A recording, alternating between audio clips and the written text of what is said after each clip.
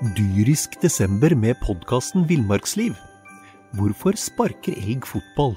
Og hvor ligger hoggormen om vinteren? Og hva grunnen til at bjørnebinna har seg med alle hannbjørnene i området?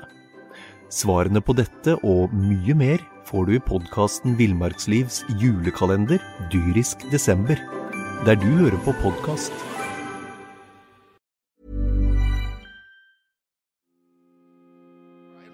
Styring, kan ikke ligge fri, og så det Stjernen som tar ledelsen 1-0, vi vel inne på det noen tidligere før. Du hører på Stjernepodden, en podcast fra Fredrikstad Blad. Etter en liten landslagspause så vi i Stjernepodden tilbake. Vi denne gang det Vidar, Erik P. og meg, Torgrim Bakke, og nå har vi også fått gjest. Det pleier jo å ha det, men nå vil vi ha historisk storfint besøk. Det må være lov å si det, gutter. Det vel en sånn storfisk, ettersom at det en fyr som tross alt kommer fra Lofoten, så var vel en skrei som gikk i land en del år siden, så det setter vi pris på. Det ikke hver dag vi har en slik legende her i studio. Nei. Hvis ingen har klart å gjette denne, så får jeg tenke litt til da. Hvem kan det være? Det selvfølgelig nummer 12. Ørjan Løvdahl. Velkommen. Takk for det. Du, jeg må jo inn og kikke litt historiske ting her. Jeg må få sjekke. Det en av mine favoritt... Det en sånn nett-YouTube-serie hvor man sjekker liksom, om Wikipedia-fact stemmer liksom, med stjerner. Når vi først har en stjerne her, på mange måter, så må vi høre her. Det står her at du har 363 mål på 599 kamper. Vet du om det stemmer? Her ble det så mye? Altså, jeg vet ikke. Jeg leser bare de samme statistikkene som dere gjør, og det gjør vel kanskje det da. Men gullpucken 2 år i 86 og 87? Ja, det stemmer. Det jo ikke dumt det, altså. Det må vi jo si. Nei, det veldig... Altså, Ørjan jo starten på min stjerneinteresse som ung gutt da. Når jeg begynte å gå i Stjernehallen, sånn, jeg tror jeg var 12 år gammel cirka. Og det var jo perioden med Ørjan Løvdahl, Kristian Syr og Hasse Edlund, og da gjorde de gutta der så mye poeng, så det var helt vilt. Så det var litt morsomt da jeg flyttet for meg selv, flyttet hjemmefra, og rydda på gamle gutterommet, så fant jeg noen gamle permer, og der var det utklipp fra Ørjan Løvdahl, da, fra Fredrikstad Blad og Demokraten og sånn, så han var jo stjernen på den tiden. Ja, i dobbelt forstand. Han var laget og også største stjerna. Men når du snakket litt om det her, det var litt sånn, de var profiler på den tiden her, og vår gjest kanskje den fremste, eller den fremste av dem alle. Han kom jo inn på et tidspunkt etter at Stjerne hadde hentet hjem bøtta for første gang utenfor Oslo-området i 81 da. Han kom jo 2 år etter det fra Sverige, må du kunne bekrefte sikkert. Ja, jeg dro jo til Sverige når jeg var 17 år og var 1 år i Uppsala, spilte for Almtuna, og så fikk jeg da et tilbud året etter fra Hammarby og flyttet inn til Stockholm og var der i 2 år. Så på den tiden så var det sånn at militæret, dem hang på det. Vent litt nå skal jeg legge sammen her. Tidlig 80-tallet i Hammarby, spilte du da med Pelle Lindberg? Nei, men jeg trenet med Pelle Lindberg. Målvakten, han var da i NHL, og jeg hadde sommertrening sammen med han. Du hadde det, ja. Det altså, det her nå må jeg da bringe inn de. Pelle Lindberg jo en av de fremste keeperne i Sveriges historie, som ble kåret til NHLs beste keeper i 1985-86, og var Stanley Cup-finalen med Philadelphia Flyers og tappte da mot Edmonton Oilers og Gretzky og kompani, men døde i en bilulykke i 86. Ble da aldeles for tidlig borte. Og har en vakker grav med Flyers-logo i Stockholm på en gravplass der. Ja, jeg Flyers-fan, og ja, jeg liker Pelle Lindberg. Måtte bare sjekke. Ja.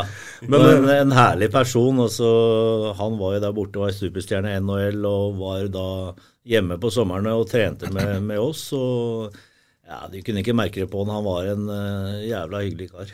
Ja, jeg har behøvd beskrivelse. Han var verdens største unge. Han likte livet, og dessverre da, i den kvelden han ble borte litt for godt. Det var en sportsbil som gikk allerede fort og mistet kontroll. Men nok om det. Men fra Hammarby og hit, hvordan går den? Ja, det var vel, som jeg var inne på her, det med militæret da. De var etter hvert eneste år skulle ha meg hjem for å avtjene den der førstegangstjenesten, og det klart at første året jeg var i Hammarby, så rykket vi opp i Elitserien, og så fikk jeg 1 år i Elitserien, og vi rykket ned igjen, og da tenkte jeg at da var tiden moden for å kanskje dra hjem og gjøre ferdig militærtjenesten, som jeg da gjorde. Så det var grunnen til at jeg reiste hjem. Hva gjorde du i militæret? Ikke så mye. Men hvorfor ble det Stjernen, Ørjan? Ja, det er også en historie bak det, for at jeg skrev under for Viking. Gjorde en avtale med dem, og jeg fikk en signing fee-bonus, husker jeg, den gangen, som jeg og herr Ellingsen tok en liten sydentur for. Koset oss en uke på Kypros. Men når jeg kom hjem derifra, så viste det seg at Viking hadde ikke råd til å løse meg ut fra Hammarby. Den gangen så kostet det 125 000, og det hadde de ikke penger til. Det er mye penger i 1983, altså. Ja, det var ganske mye. Hva skjedde med bonusen? Det vet jeg ikke. Du måtte ikke betale det. Det ble borte. Nei, så det var mye penger. Ja, det var det, og det er klart at da de sleit økonomisk Viking og kunne ikke få løst ut det, og det var da Stjernen kom på banen, og ja, tenkte Fredrikstad kunne kanskje være fint sted å dra til, og ja, valgte da å prøve det. Så sånn var det. Det må vel ha si så gått greit? Ja, planen var jo at jeg bare skulle være hjemme et år, og så skulle jeg ut igjen, men jeg har jo blitt der siden nå, så det kan godt si at det var greit. Men omtaler du deg som nordlending eller som Oslo-gutt? Jeg er jo født i Lofoten, jeg er stolt av det.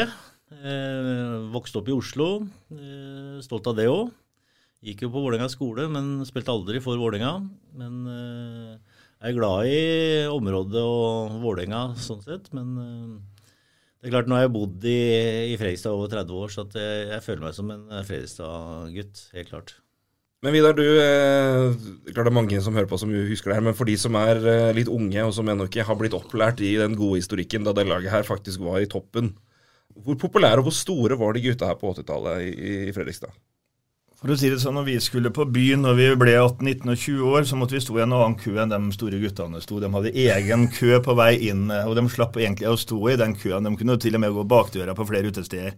Og det benyttet jo noen av spillerne. Jeg vet ikke om du gjorde det så ofte, ja, men det hendte vel da at du gjorde det også. Men de var konger på byen, og det var jo en periode etter at Fredrikstad hadde hatt hegemoniet her, i hvert fall på idrettsfronten i mange år, men etter 84 så gikk jo de på en blemme. Og kom seg egentlig aldri tilbake før Eggen i 2000, tidlig på 2000-tallet som vi har snakket om. Men med Ørjan og det laget de klarte å stable på plass, og når de da tok den andre NM-finalen gjennom 3 matcher mot Frisk i 86, da var de store, og ikke minst sesongen etterpå når de ble seriemestere etter en avgjørelse i siste serierunde inn mot Hasseldøren i 87. Da var det vel flere Fredrikstad-folk inne på Oslo Øst enn det var på Fredrikstad Øst, for å si det sånn. Da var det folkevandring inn der, og det ble vel, jeg husker ikke resultatet, men 13-14-2 eller noe sånt, det kan andre arrestere meg på i den siste kampen. Og da var det fest i byen, og da mener jeg at jeg husker og erindrer at Ørjan var med på den festen, i hvert fall frem til klokka 12. Ja, det hendte vel det at den var der lenger enn 12 år, men gikk ikke av veien for en fest, det gjorde jeg ikke. Erik, få høre med deg, og du var jo, som du sa, det her var jo da starten på din faninteresse. Hva husker du av de årene der, hvor det ble kongepokal og serietitel? Nei, vet du hva, 80-tallet husker ikke jeg så veldig mye av, for jeg er født i 77, så 86, da var jeg bare 9 år gammel, da gikk jeg ikke i Stjernehallen. Jeg begynte først når jeg var sånn 11-12, tror jeg, så det var noen år senere. Rett etter? Rett etter, ja.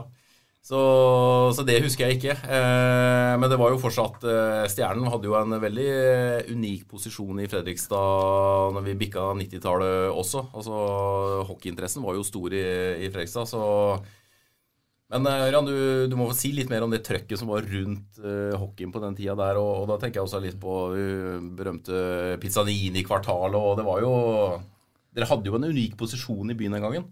Ja, vi hadde det, og det er klart at når man kom til Stjernehallen på den tida og skulle forberede seg til kamp, så var det masse folk på utsida. Det var køer på utsida av hallen. Det var full Stjernehallen, ja, tett og ofte, og det er klart at det var en utrolig stemning og et trøkk rundt det, og det var jo også blant folk i gata. Folk pratet hockey, og det var stor interesse. Hva var det som gjorde de lagene der så gode? Altså utover selvfølgelig at dere var gode hockeyspillere, men hva var det som var liksom spisskvaliteten til de lagene der? Ja, vi spilte en offensiv hockey. Hadde veldig fokus på det fremover, skåre mål. Vi fikk jo inn Ulf Weinstock tidlig her, som var en pådriver av den type hockey.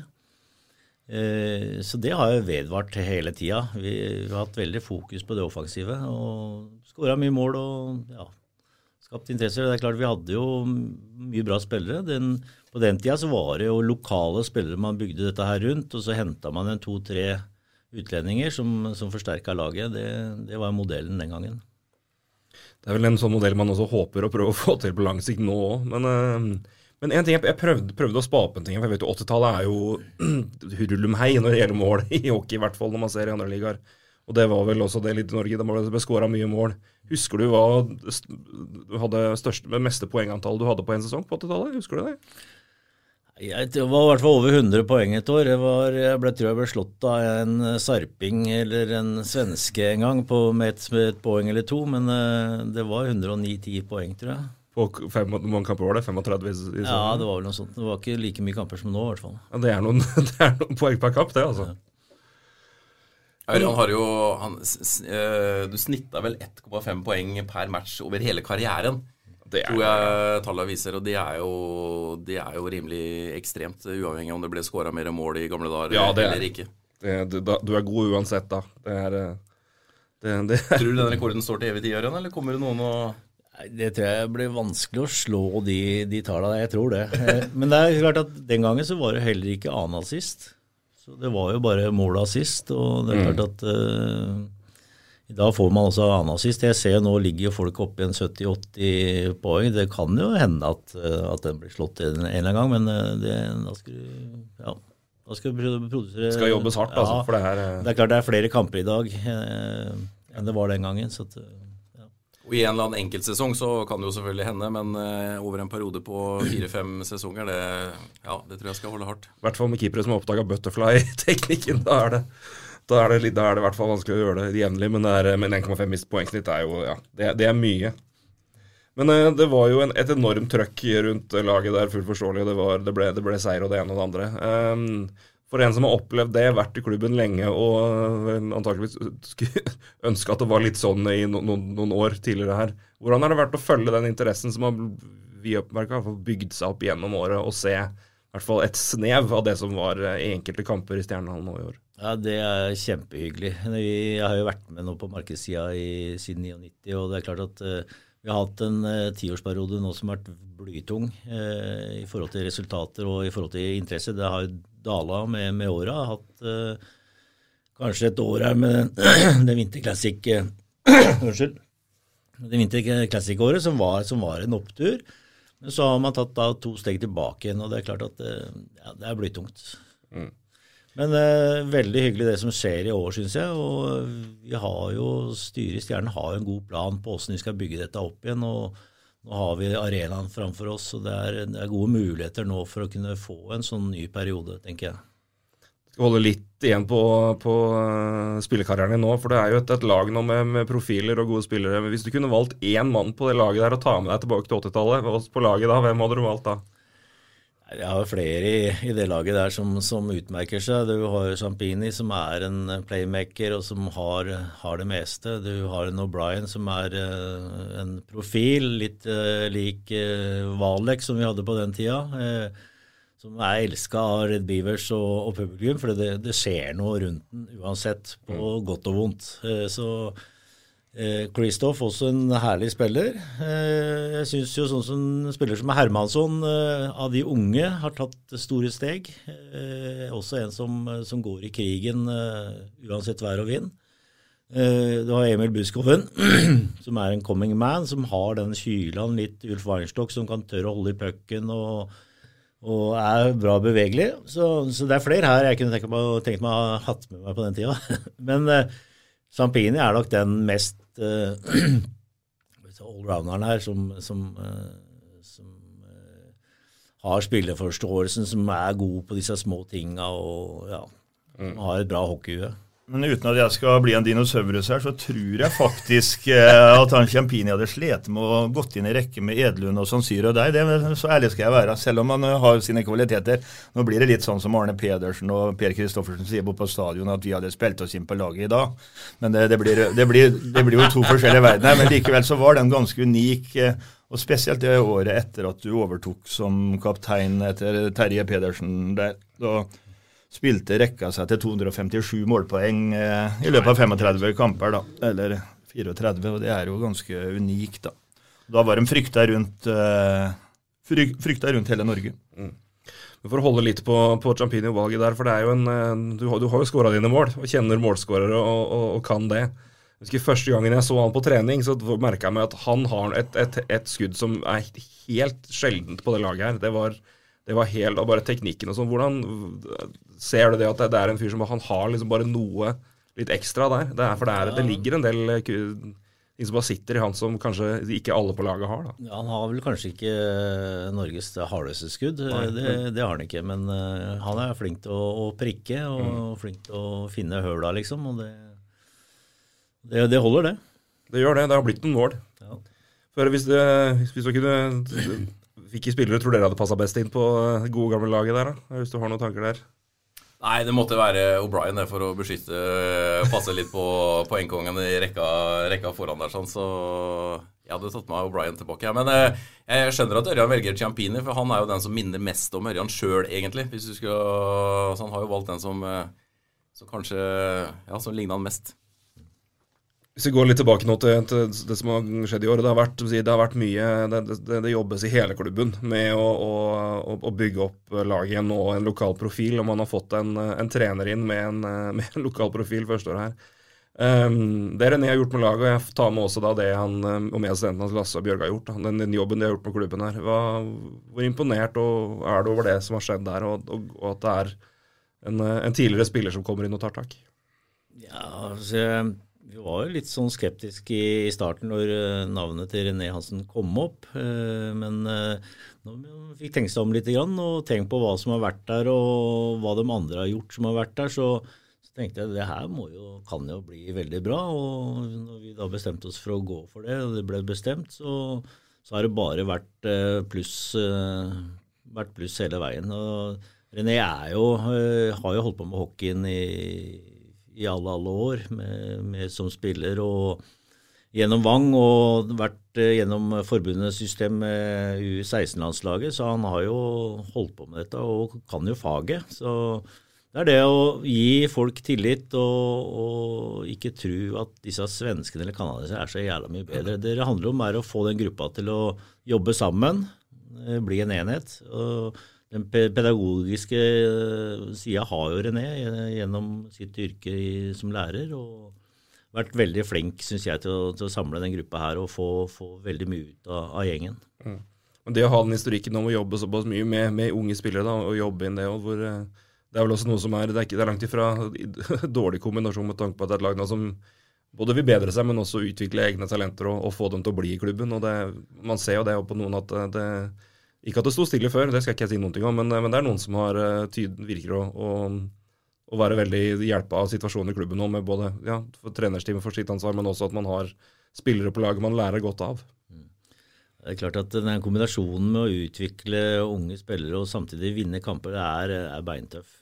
Man står med det valget hele tiden av hvem man skal bruke og rutine, eller om man skal bruke den ungdommelige krafta liksom. Men René har jo brent for disse yngre spillere, og han er jo mer villig enn noen av de andre trenerne våre til å prøve å utvikle de her unge gutta, og René tror jeg også vet hva som kreves, så at jeg synes jo de unge som har vært med oss nå, de har fått en god mulighet og fått kommet seg godt inn i laget og fått gode roller. Så det er klart at det er ikke gjort over en sesong. Det her å få utviklet sånne spillere i dag tar mye lengre tid enn det gjorde før, så at det tar nok en par-tre sesonger å få dem til å bli etablerte gode A-lagsspillere. Har du savnet å stå i boksen selv, Rønner? Du har jo trenet Stjernen selv, og landslaget har jo hatt flere av. Ja, jeg har jo hatt noen innhopp når svenske trener eller amerikanske trener har blitt sparket ut, så hatt noen innhopp, men så jeg har jo aldri hatt et A-lag fra start av, men jeg har jo vært med U18, U20-landslaget til Norge i 15 år, så at jeg har jo fått vært med en del på den siden, og det er klart at det savner jeg litt innimellom. Du nevnte det at du har opplevd mange trenere som har kommet og gått, men det en jeg liksom litt spesielt interessert i fra 80-tallet, om du kan si noe om han. Dere hadde en trener inne som heter Bernie Karlsson. Ja.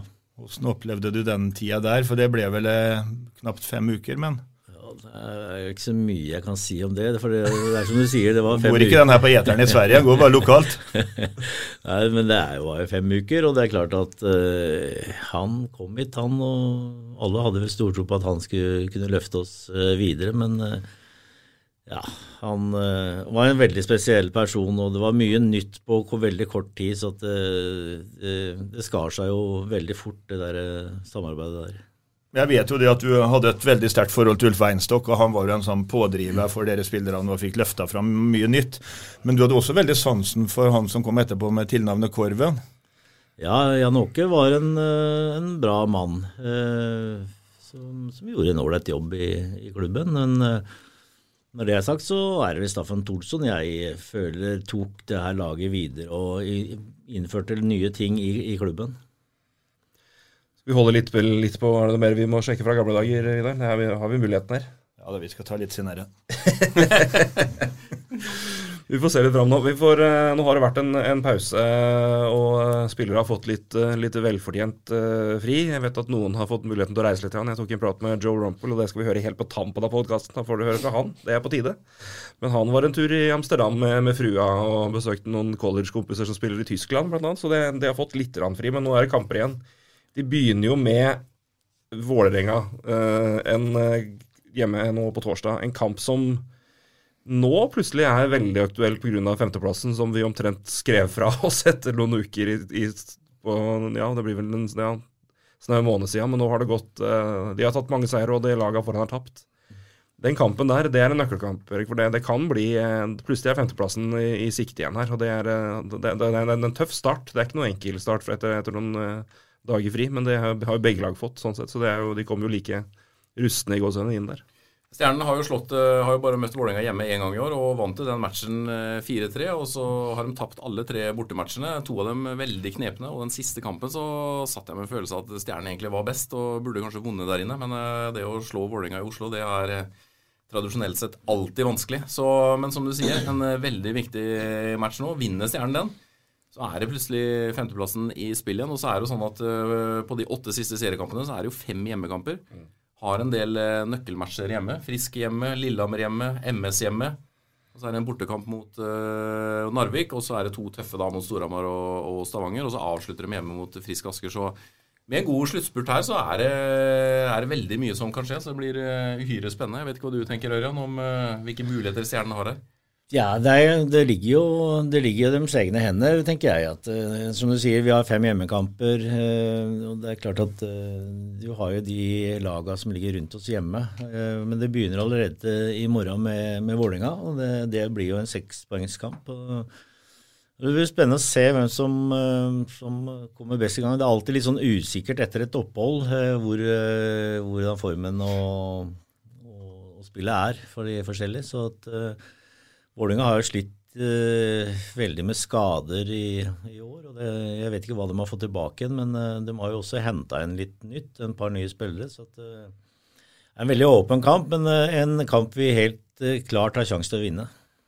Ja, de kampene der har jo nå i år blitt veldig mye tettere enn det har pleid å være, og vi har pratet masse om det, at det viktige nå jo, altså en femteplass topp, men det viktige nå å holde på den sjetteplassen for å da få enten Frisk Lillehammer eller Vålerenga, for det en stor skillnad i et sluttspill, og i hvert fall unngå Stavanger, det klarer de jo antageligvis med glans, men Storhamar har vært tøffe der, og det jo 3 lag der som det blir tøffe oppgjør, men det er mulighet for å kunne ta en skalp der, altså sånne ting nå som kampen har vært gjennom sesongen. Ja, og nå har man jo møtt Stavanger ekstra antall ganger nå i kvarten, og 4-5 kamper og rett ut, så at det hadde vært greit å fått en annen motstander, som du sier. Jeg tror alle de 3 som du nevnte har vi en god mulighet til å kunne slå i best av 7.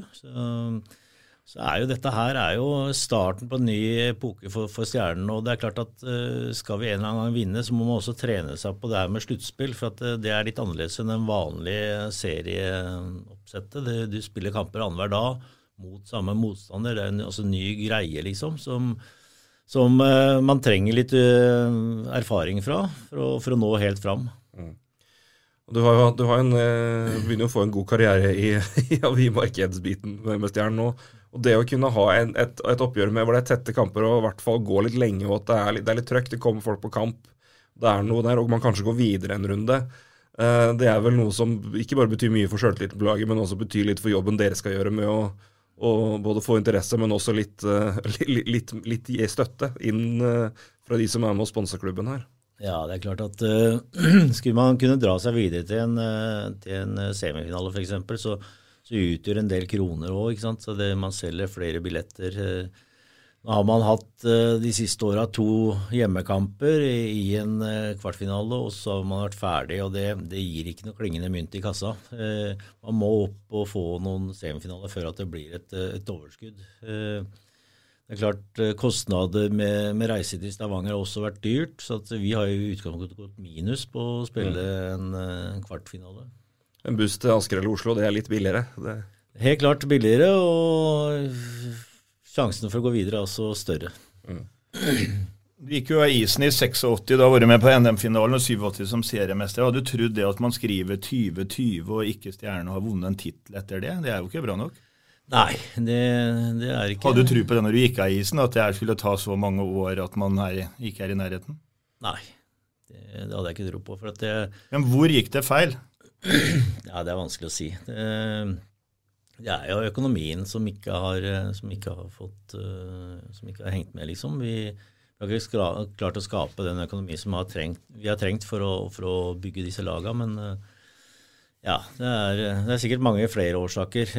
Man drar på seg gjeld, altså, og sliter med det, så tar det mange år. Man kan slå seg konkurs, som enkelte klubber har gjort, og begynne på nytt igjen, men Stjernen har jo valgt å gjøre opp for seg, og da har det tatt litt for lang tid etter min mening da, å komme i mål og få en positiv egenandel, så man har rom for å hente spillere når det byr seg. En ting jo, altså når man fan og følger hockey og ser på prestasjoner, så ser man ofte på en som spiller på isen, men når man følger litt mer med og jobber litt rundt det, som jo vi alle gjør her, så vet man at det har en del å si hvem som rundt laget også. Og det man har nå fra topp i styret til og gjennom folk i administrasjonen og ned på trenerbenken, at man har lag med folk med en interesse og følelse for Stjernen, og også tydeligvis folk som klarer å prestere. Hvor stor forskjell gjør det på å kunne komme tilbake der man nå, at man har i hvert fall folk på plass der oppe som kan virke å kunne være med og snu det her, kontra hvor det kanskje har vært litt vanskeligere før? Nei, vi har jo hatt mye flinke folk opp igjennom som har gjort en enorm jobb for klubben. Forskjellen at nå fikk vi inn litt cash som gjorde at det var mulighet til å hente Champini, O'Brien og disse spillere på toppen. Vi har hentet spillere fra litt annen hylle, det forskjellen. Så dem som har vært og jobbet i Stjernen med Trygve Skøyen og Bjørn Nilsen, alle dem har gjort en kjempejobb i mange år, men vi har liksom ikke fått den muligheten som vi Dyrisk desember med podcasten Villmarksliv. Hvorfor sparker elg fotball? Og hvor ligger hoggormen om vinteren? Og hva grunnen til at bjørnebinna har seg med alle hannbjørnene i området?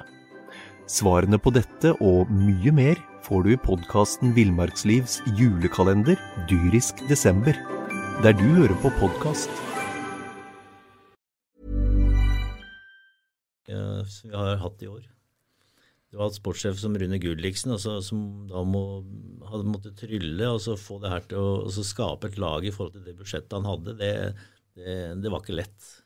Nei, det klart penger har veldig mye å si. Det har, i hvert fall for å komme over den kneika, og så gjør man resultater etter hvert, så det klart at det lettere å få tak i de kronene. Ellers det jo bare en sign-on-fee, så du kan sende dem en uke til Kypros. Det kan jo være en suksessfaktor. Ja, ikke sant? Var det Ayanapa her, Janne? Ayanapa, det var helt i starten. Dere startet på Ayanapa? Ayanapa var ikke bygd ut helt ennå, når jeg var der. Det var ikke lenge siden jeg også var noen gamle husmødre og gamle ektepar som var på den bussen. Men du hadde ikke med Løsamon på den turen? Nei, det var lenge siden jeg var nede og tok en uke rehabilitering med bad og hygge. Det nydelig. Du har vært med på noen runder med sluttspillhockey, og vet at det en litt annen sak når man møter lag i grunnserien. Det laget du ser her nå, de profilene som der, og litt sånn de bygd, og hockeyen de spiller, det her et lag som også ikke bare bygd for å hevde seg bedre i serien, men som også kan tåle et fysisk serie mot for eksempel Frisk Askelag, da, som et lag vi ofte trekker som et sterkt fysisk og taktisk lag. Nei, det vanskelig å si, for at vi har jo ikke noe trening på det her. Vi har sikkert en del spillere av dem amerikanere og noen av dem andre som har vært med på det her, men vi som lag har jo ikke vært med så veldig mye på den type spill. Spillet forandrer seg jo litt i et sluttspill. Det blir litt tøffere, det fullfører mer i nærkamper, man unngår mer feil, man tighter til mye mer bakover som regel, og som oftest så starter man kampen med å være gjerrige og ta de mulighetene som byr seg fremover, liksom, om å ikke gjøre så mye feil. Så det klart at får man litt go og ledelse, så det veldig lett for at det andre laget kanskje gir seg den kampen, og så mobiliserer man til neste kamp igjen. Så at det liksom, det en litt annen greie. For det en litt unik situasjon her. Nå kan man jo legge opp litt spill og litt taktikk over en serie framfor å gå inn alt det her, og ser du på det laget her som et lag som sluttspillerrusta utover det, altså, hvis vi rent i spillestil, så får vi håpe at får vi se hvordan det går med rutine og erfaring, men det et lag som kan hevde seg i en serie, tror du, sånn de bygd? Ja, i hvert fall i en kvartfinaleserie, så tror jeg det blir veldig tøft i en eventuell semifinale. Jeg tror også det blir tøft i en kvartfinale mot for eksempel Frisk Asker. De har den der sluttspillsrutinen, og så det i sluttspillet i fjor. Det mange som står frem i det laget der når det drar seg til. Men jeg veldig spent på å se Team Canada. Det snakkes jo hele sesongen om at de det spillere som bygd for sluttspill. De har det i blod, det liksom sluttspillet som gjelder. Så jeg veldig spent på hvordan de står frem, om de klarer å dra med seg de norske gutta. Og det et veldig spennende lag i år. O'Brien selvfølgelig, som Ørjan nevnte tidligere. Altså, han må være på isen. Jeg vet jo at laget kommer til å prøve å ta ut han. Ciampini kommer de sikkert til å gå tøft på. Det blir kjempeinteressant. Det har i hvert fall ikke vært et så spennende sluttspill på gang på mange, mange år. Var jo nære mot Lørenskog i det siste året til Tollvann, var det vel, Ørjan, hvor det ble en 6. finale, og Lørenskog dro det i gang, dro det i land så vidt det var der. Men etter det så har det vært ganske trist, men nå det relativt åpent. Jeg tror Stjernen har best sjanse mot Lillehammer, sånn som laget står mot hverandre til hva vi har sett den sesongen her. Da. Så sitter jeg og håper litt på Lillehammer i hvert fall. Ja, altså, jeg tror at de har sjanse mot flere enn Lillehammer her.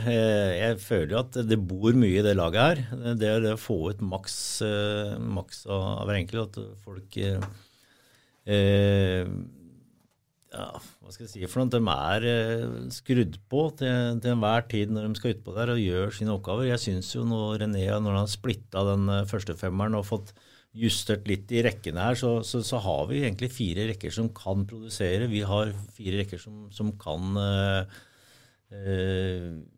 som jobber egentlig bra. Jeg synes jo at vi ser ut som et mye javnere lag nå når man splittet den første femmeren som man gjorde her etter jul. Men det det med skader, og vi har ikke så mye bak det vi har i dag, så kan vi klare å være skadefrie og jobbe med det mannskapet vi har nå, så skal vi ha en god sjanse til å slå flere enn Lillehammer.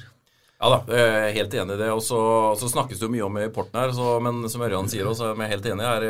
Jeg synes også mange av de norske spillerne har tatt steg, og ikke minst de lokale. Jeg synes for eksempel Mikk og Mac da, etter jul har kommet seg, tatt nye steg, og ser ut som de i god rute inn mot et sluttspill. Jeg vet ikke hva du tenker om det. Altså, jeg jo helt enig med deg. Det jo 2 spillere som lokale, som jobber hardt hver eneste dag. De driter i hvem de møter. De går ut og gjør en jobb, og jeg synes de har sammen med Langdalen og etter hvert gjort en kjempejobb for laget. De spiller ofte mot noen bedre rekker og tar seg av det på en veldig fin måte. Veldig flinke til å vinne pucker og løfte spillet opp i angrepszonen. Og de har jo produsert mål, og de gjør det bra. De har også brukt en del i undertallsspill, som de også gjort det bra med, synes jeg. Så det gutter som helt klart verdt å ha med seg i krigen.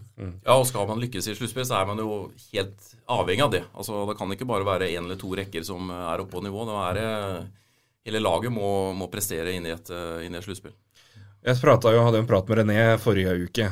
Brukte anledningen til det når det var litt pause. Da tenkte vi at da får det formatet her hvile litt. Men da snakket vi blant annet, han snakket om det å spesialisere inn rollespillere, at det er liten vits at det 12 mann som prøver å være gode på det samme. At det jo viktigheten å ha noen spillere inn som har 2-3 oppgaver og kanskje spesialister i undertall. Og det en mye større verdi for et lag totalt sett. Og Mikko Mack faller jo veldig inn under det, og helt enig, jeg synes de har også virker som de har funnet mer rollen sin i laget da, gjennom året her. Og det betydningen av det å ha et lag som ikke bare har potensial og målevne, men det at det litt klare roller, at folk vet hva de skal gjøre ut på der, og godtar det. Du har jo spilt på. Du har jo vært med å vinne. Du vet jo betydningen av det, at det faktisk spillere som har konkrete roller der ute, og skal løse den oppgaven der. Hvor viktig det? Det utrolig viktig at de aksepterer rollene sine og gjør den jobben for laget. Altså det lagspill, og det klart at man har forskjellige oppgaver, som du sier, og det viktig at man utfører det på en best mulig måte og tar det eierskapet og gjør det så godt de kan. Det det som kan være forskjellen på om laget gjør det bra eller dårlig. Du snakket litt om rekker. Jeg var inne og sjekket. Nå har jo Heier tilbake fra skade, og nå, så i hvert fall offensivt det jo omtrent fullt lag. Defensivt det et par som har vært ute lenge. Som Nilsen skulle kanskje tilbake, men det ser vanskelig ut. Men det i beste fall der, så kommer han inn får han noen kamper for å komme seg i form, og så han kanskje aktuelt til et sluttspill. Men det vet vi ikke helt ennå, men det i hvert fall det beste tilfellet. Men man antar vel at han også må stå over, men offensivt nå så legger man opp til den første rekke med Heier, Christopher og Ciampini, og så det samme andre rekka som har vært, altså Farrell, Medius og Cora, og så det Hermansson,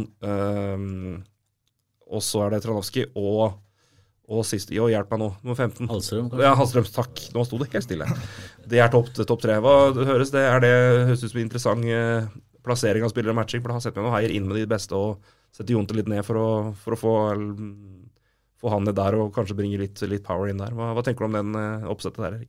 Nei, det sikkert bra det. Altså, René ser jo disse gutta på trening og hvem som fungerer best sammen. Men det viktig å ha den der, som Ørjan var litt inne på tidligere, med å ha flere rekker som fungerer. Altså, det holder ikke med bare én rekke som produserer, som kanskje var litt tilfelle da Ørjan faktisk spilte, da, hvor de hadde den ene superrekka med Sansyr og Edlund og Ørjan, som jo gjorde poeng hver gang det var på isen, men det ble ikke noe NM-gull av den konstellasjonen i hvert fall, så du må ha flere som produserer og som står opp her, men det litt sånn avveining da. Skal du lage en skikkelig superrekke, eller skal du spre det litt utover?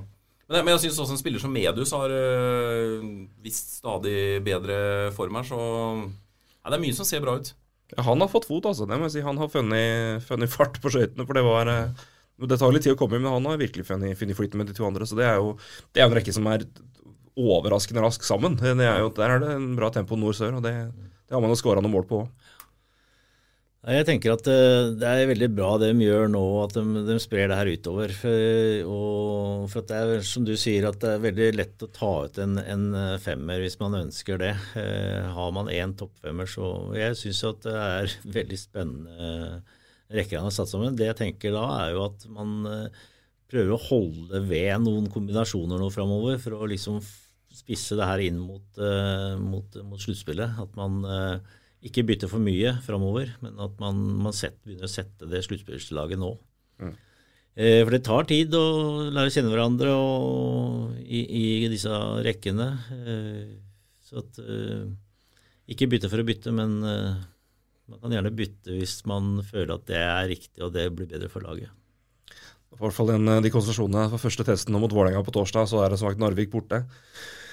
Vi begynner å nærme oss tampen på det intervjuet her, men Vidar, skal gi deg ordet på tampen her, Vet jo aldri om det her blir redigert bort, men må avslutte med en Ørjan. Vi må liksom det. Jeg har vært inne og sjekket på Wikipedia. 599 kamper, 365 mål, NM-vinner, serievinner, gullpuck-vinner 2 ganger. Det står også at du ble sendt hjem i skam fra Albertville, og det har du snakket om tidligere, vet jeg, i litt mer løsere forbindelse, men når du lander på Fornebu etter og har blitt sendt hjem i skam, så det ingen fra forbundet som tar imot deg, men det står et stort pressekorps. Kan du fortelle litt om den følelsen? Hvordan var det du følte deg? Følte du deg liten da, eller hvordan var det? Ja, det klart at du kan tenke deg det selv. Når du lander på Fornebu, og det kommer sånne haug av journalister. Jeg trodde alle var i Albertville, så det aner jo ingenting. Men det var jo mikrofoner med strømpe på, lange stativer, og det var blinkende lys overalt. Så at, nei, det var ikke høy i hatten da. Det må jeg innrømme. Det var en tøff periode, men jeg tenker at man kommer styrka ut av det også. Man har drittet seg ut, og man får stå for det, og så får man gå videre, og det føler jeg at det er klart. Hva var det som egentlig skjedde? Forså meg til en trening. Ja. Hjem i Fredrikstad Blad dagen etterpå, Ørjan. Hjem i skam var tittelen med et bilde av deg på flyplassen, liksom. Du husker det sikkert. Hvordan leste du den avisa i det hele tatt? Jeg prøvde å unngå å lese for mye av det som sto i avisene. Jeg svarte på telefoner, jeg svarte på ting, og la meg flat for det som hadde skjedd. Mer enn det følte jeg ikke at jeg kunne gjøre, liksom. Men jeg synes det ble gjort mye feil fra forbundet sin side, i form av at jeg ble sendt hjem alene, og etterspillet fra presidenten den gangen, det var ikke bra. Å kaste bensin på bålet, det var ikke gagnet av hverken Hockeyforbundet, hockeyen eller noen av oss. Så det var litt synd. Men når det er sagt, så har vi også skværet ut, Libek og jeg, så at vi prater med hverandre i dag, så at det er ikke noe... Og så ble jo dette her selvfølgelig godt tatt imot av supportere i andre hockeyhaller, og det ble sunget både ene og andre. Var det noe du brydde deg om? Nei, egentlig ikke. Det trigget meg bare. Jeg vet ikke, altså jeg har ikke... Jeg sa jo med en gang at ba om unnskyldning med en gang for det jeg hadde gjort, og mer enn det kan jeg ikke gjøre, liksom, og så får man leve med det da. Sånn er det. Man må gå videre i livet, sånn følte jeg at det var. Og når du begynte å skrike på tribunen etterpå, så det trigget meg bare til å spille bedre, egentlig. Og det var kanskje det største nedturen med landslaget, men du har mange mesterskap og spilt noen OL og møtt antageligvis møtt gode lag og gode spillere. Hva er det beste, morsomste minnet du har fra de mesterskapene der og kamper eller spillere man har møtt? Ja, det er vanskelig å velge ut noe. Det er klart, opprykket på hjemmebane, det var vel i 89, ja, på Lillehammer og Jordal var jo helt enormt. Og et magisk seiersmål, ikke at du skåret det, men det ble vel et mål helt på tampen der som avgjorde det. Ja, det var jo det. Vi hadde fortsatt kamper. Vi hadde jo Sveits igjen, vi var klare for opprykket, så at... Men det er klart at det var jo veldig, veldig stort. Og så var det jo moro å kunne være med på ting som i Svestia-turneringen, i Russland selvfølgelig, var jo enormt, husker jeg. Det var ikke alle som fikk være med på det. Man har første AVM-et, var jo selvfølgelig kjempemoro i Bern. Stort arrangement, ikke sant, med alle de store stjernene og alt det grann der. Nei, så det har vært mange hyggelige stunder med hockeyen. Jeg har et opprykk med Hammarby som var helt enormt. Hammarby hadde ikke vært oppe i Eliteserien på 19 år. Ja, det. Og vi avgjorde bort borte i Skannarinken i Södertälje, og når vi kom fra Södertälje da inn mot søder i Stockholm, så var hele den bydelen grønn og hvit, og det var også helt enormt. Og da var ikke du gamle gutten? Nei, jeg var ikke det, og det klart at det ga jo veldig inntrykk. Åge Ellingsen, en kompis av meg, var jo besøkt, og så var jeg med bussen hjem fra den kampen, og planen var at vi skulle reise til Norge dagen etterpå, men det endte om at vi ble en uke. Og så dro dere til Kypros? Ja. Oi. Men for det 89 og VM i jord, det da den nå legendariske i alle mulige forstand klassiske norske hockeysagen blir laget, det det? Ja, den ble jo, i hvert fall filmen ble spilt inn på Lillehammer, tror jeg. Ja, for jeg tenkte, hvordan filminnspillingen, hva husker du av den? For den Nei, jo... den husker jeg ikke noe av. Det fortrengt. Ja, det fortrengt. Nydelig. Men den har jo vedvart da, den sangen har jo gått igjen nå helt frem til nå. Jeg hører den på VM og rundt landslaget ennå, så at, ja. Klassiker det. Ja, den musikkvideoen fikk jo sitt comeback på gode gamle Swish-tida på NRK med sportsklipp, og da dukket den opp igjennom mellomrom med herlig god line-dance på skøyter, og ja, nydelig vokal i Jon Hervig. Men har også hockeyen endret seg litt, Ørjan, fra tida du drev og herja da? Jeg tenker på alt det rundt da, med seriøsiteten, og var det mer partyfaktor og litt mer sånn konge på byen den gangen enn det man i dag? Altså det sånn... Det ikke tvil om. Vi sleit jo med rykte selvfølgelig, men det var jo gjaldt jo alle idrett egentlig. Om det fotballen eller håndballen eller alt, så var jo det en sånn greie. Man gikk ut og tok en øl etter kamper, og man tok en party ny og ned, så at det var en helt annen greie. I dag så hockeyen har jo gått veldig fremover, og det ikke rom for det i dag. Du må være en toppidrettsutøver for å henge med opp i toppen. Skal man bli en landslagsspiller, så kan man ikke drive og skeie ut sånn som vi gjorde kanskje på den tida. Men, så det en stor forandring på akkurat de tingene. Det ikke noe tvil om. Men det bare bra? Altså det klart at altså seriøsiteten og det at man en 24-timersutøver jo selvfølgelig har hevet nivået på mye, men du kan jo nesten ikke gjøre noen ting før du blir kritisert nå. Jeg tenker for det jo et medietrykk og en oppfølging 24 timer nå med at det alltid et kamera rundt, og det, selv på byen her, så det jo det. Det jo ikke, altså, det var vel altså, jeg tror man savner litt altså det var jo et helt annet trykk, altså medietrykk kanskje, og en forståelse på at nå på en måte alt litt i fokus hvis det skjer noe, og det jo kanskje ikke bare bra det heller. Nei, det klart, mobiler kom, og det liksom... Ja, det jo en helt annen verden når det gjelder de tingene der i dag. Altså, det ikke mye feil man kan gjøre før det blir tatt. Man har nok sett verre danser enn den Giske hadde rundt omkring på 80-tallet. Ja, det tror jeg nok helt sikkert. Så, men det klart at ja, sånn jo verden blitt, og alt går jo fremover, så at man må leve med de reglene og de tingene som finnes til hver tid. Det klart... Vi var i Russland, da ringte man hjem en gang i uka kanskje, ikke sant? Eller man var ute og reiste. Da var det automater, man legger på mynt, ikke sant? Det jo sånn. Men ja, så i dag så man on face, eller man liksom online hele tiden, liksom man har skjermer og ser hverandre, og liksom, ja. Så, ja. Får aldri fri, si? Nei, man gjør ikke det hvis man med på den galoppen. Men du flink i dag til å koble ut sånne sosiale medier og mobiler og sånt? Klarer du det liksom? Jeg klarer det. Jeg den gamle skolen, så jeg vil helst ikke ha mail på telefon og sånne type ting. Jeg vil lese de mailene jeg kommer på jobb også. Så det litt av den greien. For å legge ting bak seg når man går hjem, og så får man dyrke familielivet når man hjemme, og så må man jobbe når jeg på jobb, tenker jeg. Det som en god måte å fullføre på. Ørjan, hjertelig for at du ville komme og skravle både ny og gammel hockey med oss. Hyggelig. Så håper vi at vi kan være her om en uke og snakke om at nå vi rett i ryggen på Vålerenga. Det en viktig kamp på torsdag som sagt, og ikke minst på lørdag. Det Narvik borte, skal ikke glemme den heller, for det et lag man har slitt med, og de henger med, altså. Det et laget der, med MS kjører jo på der, men... Veldig overrasket at de slo MS i den nøkkelmatchen der. For det MS-laget synes jeg har blitt bra etter at de gjorde noen grep på spillersiden der. Altså det 2 tøffe kamper og en tøff reise, og det har ikke vært lett i Narvik for Stjernen så langt, men får se om de klarer å ta den seieren nå. Da. De har jo 2 tap borte og 2 seire hjemme. Men fasiten på det får vi jo selvfølgelig før det. De kampene kan du som alltid følge på direkte studioet vårt, det er på fb-p.no, og vi er tilbake om en uke og snakker om de kampene. René, hjertelig takk. Takk til dere gutter som vanlig. Så runder vi av med en liten prat her nå med Joel Rumpel. Så høres vi om en ukes tid.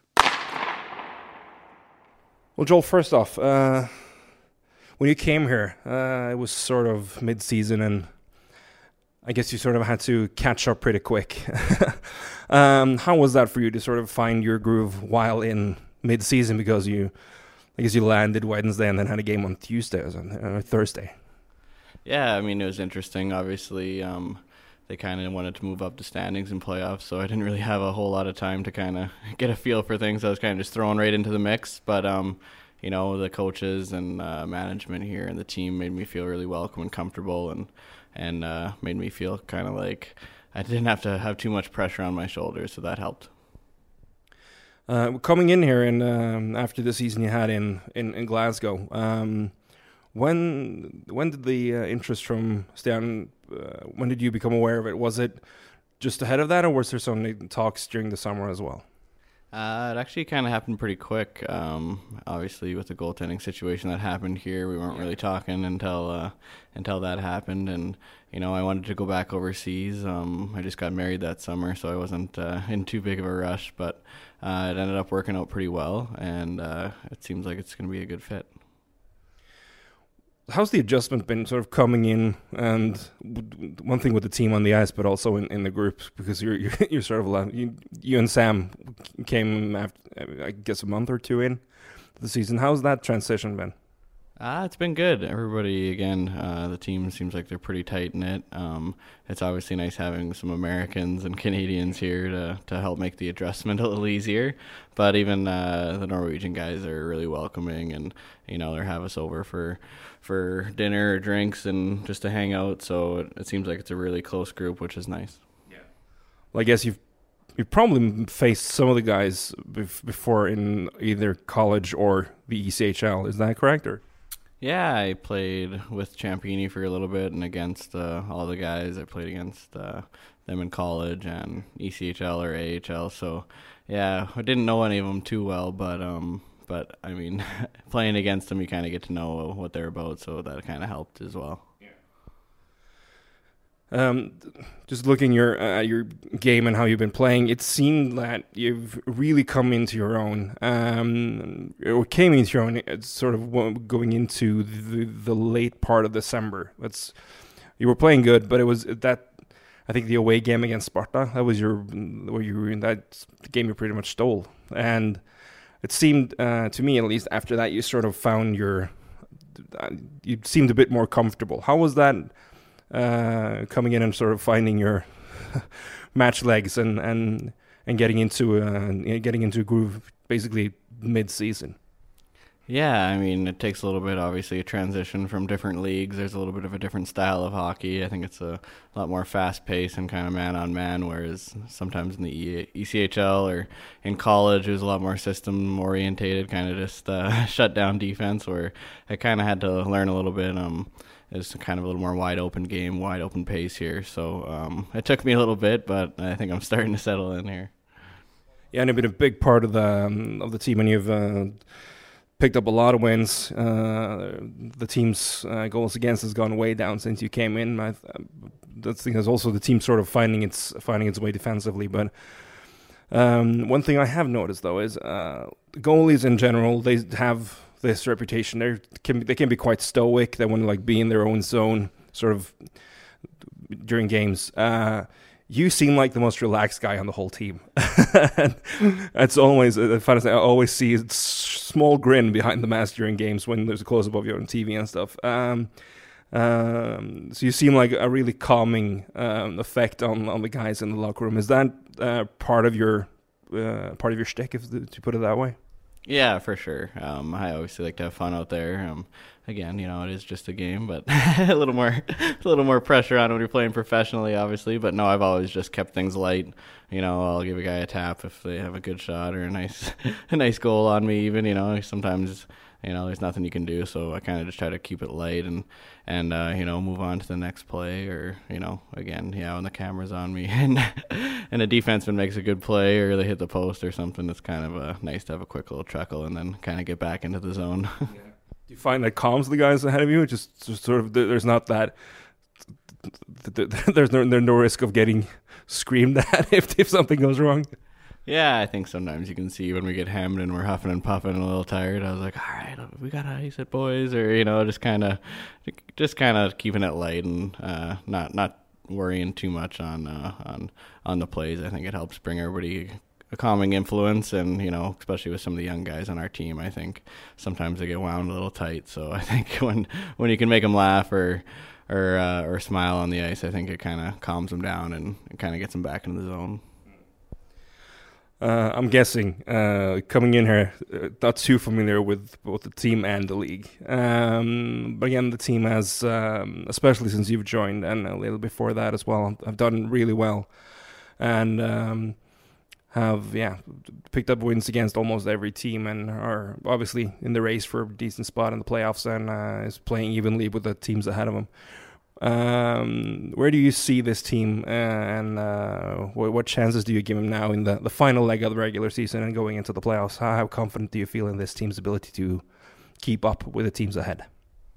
Yeah, I've played on winning teams before, won championships, and this team shows a lot of those characteristics where you kind of slowly progress, get better and better every week. You're getting more wins. You're moving up the standings from the beginning of the season, and that's kind of I think what it takes going into playoffs. You're showing that upwards a rise, and that's a team that can be really dangerous in playoffs and can definitely surprise some people. Yeah, and also. Playoffs is obviously the big thing in hockey in every league. Now being so close, do you feel it kind of it's building up to okay? Now it's almost go time for the most important time of the season. Yeah, definitely. I think only 8 games left or something, and you kind of want to get into a good groove going into playoffs. So these games they're really important. You really want to get comfortable and have you playing the best hockey you have all season. So I think that's what we're headed towards. And it's starting to get exciting around the locker room. You're kind of getting into that playoff mindset where kind of things are getting real. So it's a fun atmosphere. Du har akkurat hørt en podcast fra Fredrikstad Blad.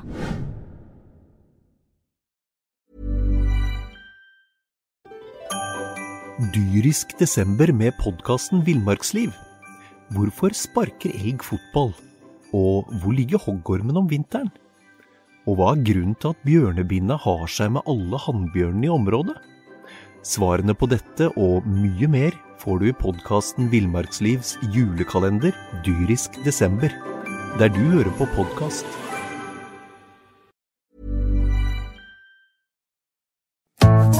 Har du et enkeltpersonforetak eller en liten bedrift?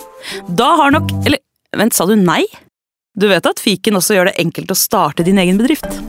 Fiken, superenkelt regnskap. Ja, og hjelp til å starte egen bedrift da.